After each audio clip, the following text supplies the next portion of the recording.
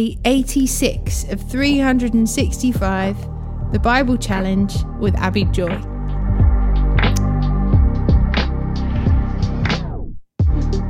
Psalm 37, verse 32 to 40. The wicked wait in ambush for the godly, looking for an excuse to kill them. But the Lord will not let the wicked succeed, or let the godly be condemned when they are put on trial. Put your hope in the Lord. Travel steadily along his path. He will honour you by giving you the land, and you will see the wicked destroyed. I have seen wicked and ruthless people flourishing like a tree in its native soil. But when I looked again, they were gone. Though I searched for them, I could not find them. Look at those who are honest and good, for a wonderful future awaits those who love peace. But the rebellious will be destroyed. They have no future. The Lord rescues the godly. He is their fortress in times of trouble. The Lord helps them, rescuing them from the wicked. He saves them, and they find shelter in him. Luke chapter 6 verse 37 to chapter 7 verse 10.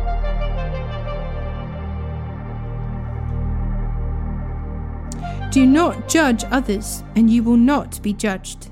Do not condemn others, or it will all come back against you. Forgive others, and you will be forgiven. Give, and you will receive. Your gift will return to you in full, pressed down, shaken together to make room for more, running over and poured into your lap. The amount you give will determine the amount you get back. Then Jesus gave the following illustrations. Can one blind person lead another? Won't they both fall into a ditch? Students are not greater than their teacher, but the student who is fully trained will become like the teacher. And why worry about the speck in your friend's eye when you have a log in your own? How can you think of saying, "Friend, let me help you get rid of that speck in your eye," when you can't see past the log in your own eye? Hypocrite! First get rid of the log in your own eye, then you will see well enough to deal with the speck in your friend's eye. A good tree can't produce bad fruit, and a bad tree can't produce good fruit. A tree is identified by its fruit. Figs are never gathered from thorn bushes, and grapes are not picked from bramble bushes. A good person produces good things from a treasury of a good heart, and an evil person produces evil things from the treasury of an evil heart. What you say flows from what is in your heart. So, why do you keep calling me Lord, Lord, when you don't do what I say? I will show you what it is like when someone comes to me, listens to my teaching, and then follows it. It is like a person building a house who digs deep and lays the foundation on solid rock. When the floodwaters rise and break against that house, it stands firm because it is well built. But anyone who hears and doesn't obey is like a person who builds a house right on the ground without a foundation. When the flood sweeps down against the house, it will collapse into a heap of ruins. When Jesus had finished saying all this to the people, he returned to Capernaum. At that time, the highly valued slave of a Roman officer was sick and near death. When the officer heard about Jesus, he sent some respected Jewish elders to ask him to come and heal his slave. So they earnestly begged Jesus to help the man. "If anyone deserves your help, he does," they said, "for he loves the Jewish people and even built a synagogue for us." So Jesus went with them. But just before they arrived at the house, the officer sent some friends to say, "Lord, don't trouble yourself by coming to my home, for I'm not worthy of such an honor. I'm not even worthy to come and meet you. Just say the word from where you are, and my servant will be healed. I know this because I am under the authority of my superior officers, and I have authority over my soldiers. I only need to say, 'Go,' and they go, or 'Come,' and they come. And if I say to my slaves, 'Do this,' they do it." When Jesus heard this, he was amazed. Turning to the crowds that was following him, he said, "I tell you, I haven't seen faith like this in all Israel."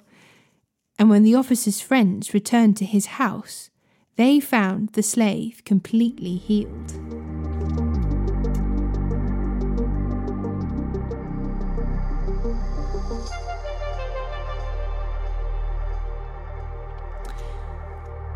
Numbers chapter 22 verse 21 to chapter 23 verse 26.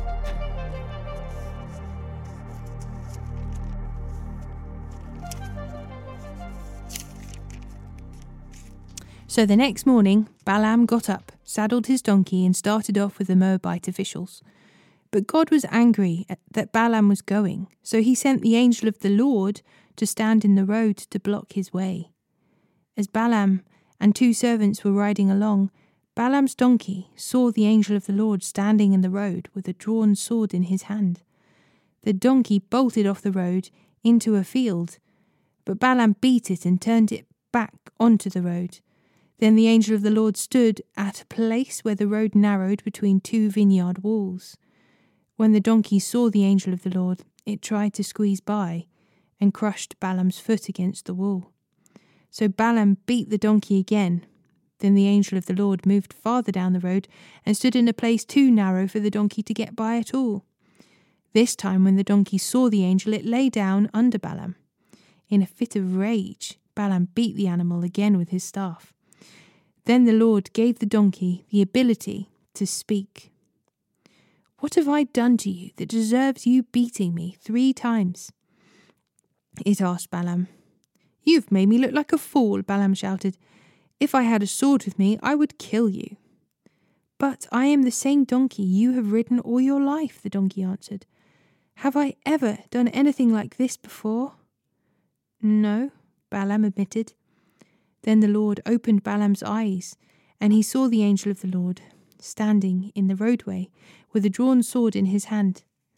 Balaam bowed his head and fell face down on the ground before him. "Why did you beat your donkey those 3 times?" the angel of the Lord demanded. "Look, I have come to block your way because you are stubbornly resisting me. 3 times the donkey saw me and shied away. Otherwise I would certainly have killed you by now and spared the donkey." Then Balaam confessed to the angel of the Lord, "I have sinned. I didn't realize you were standing in the road to block my way. I will return home if you are against my going." But the angel of the Lord told Balaam, "Go with these men, but say only what I tell you to say." So Balaam went on with Balak's officials. When King Balak heard that Balaam was on the way, he went out to meet him at a Moabite town on the Arnon River at the farthest border of his land.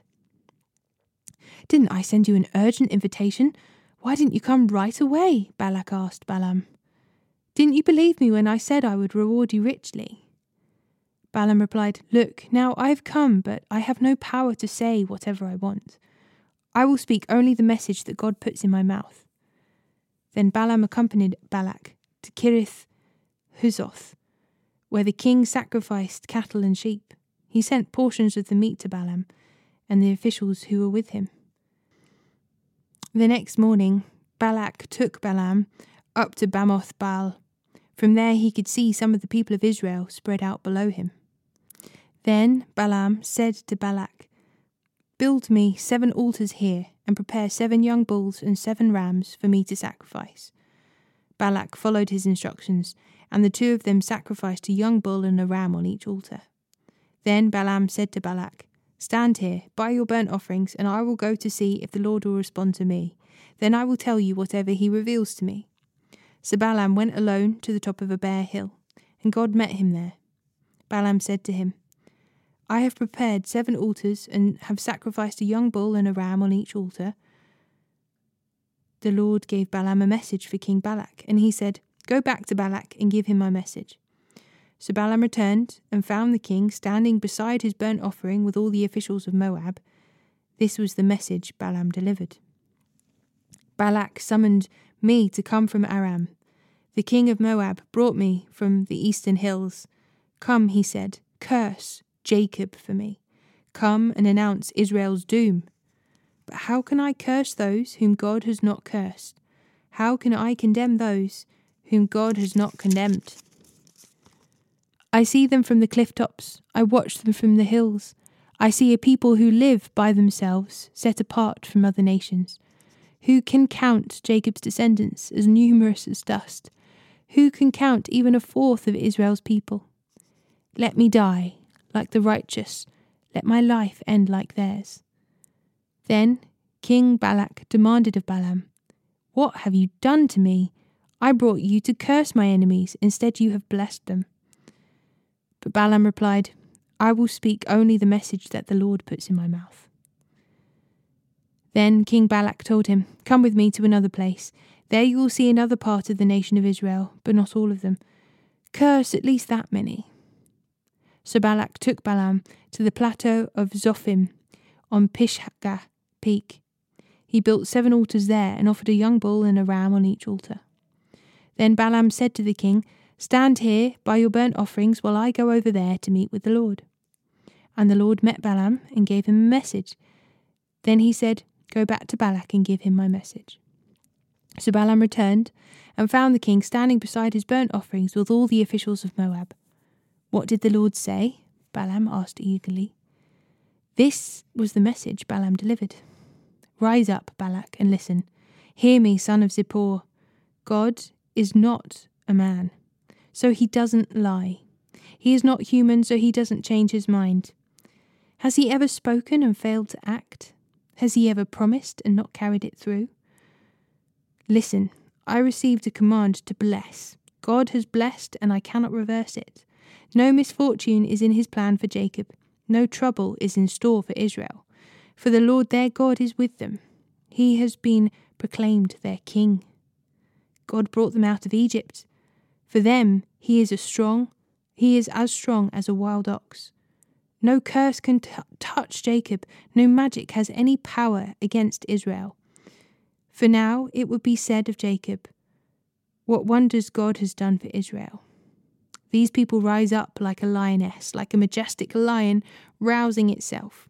They refuse to rest until they have feasted on prey, drinking the blood of the slaughtered." Then Balak said to Balaam, "Fine, but if you won't curse them, at least don't bless them." But Balaam replied to Balak, "Didn't I tell you that I can only do what the Lord tells me?" Then King Balak said to Balaam, "Come, I will take you to one more place. Perhaps it will please God to let you curse them from there." So Balak took Balaam to the top of Mount Peor, overlooking the wasteland. Balaam again told Balak, "Build me 7 altars and prepare 7 young bulls and 7 rams for me to sacrifice." So Balak did as Balaam ordered and offered a young bull and a ram on each altar.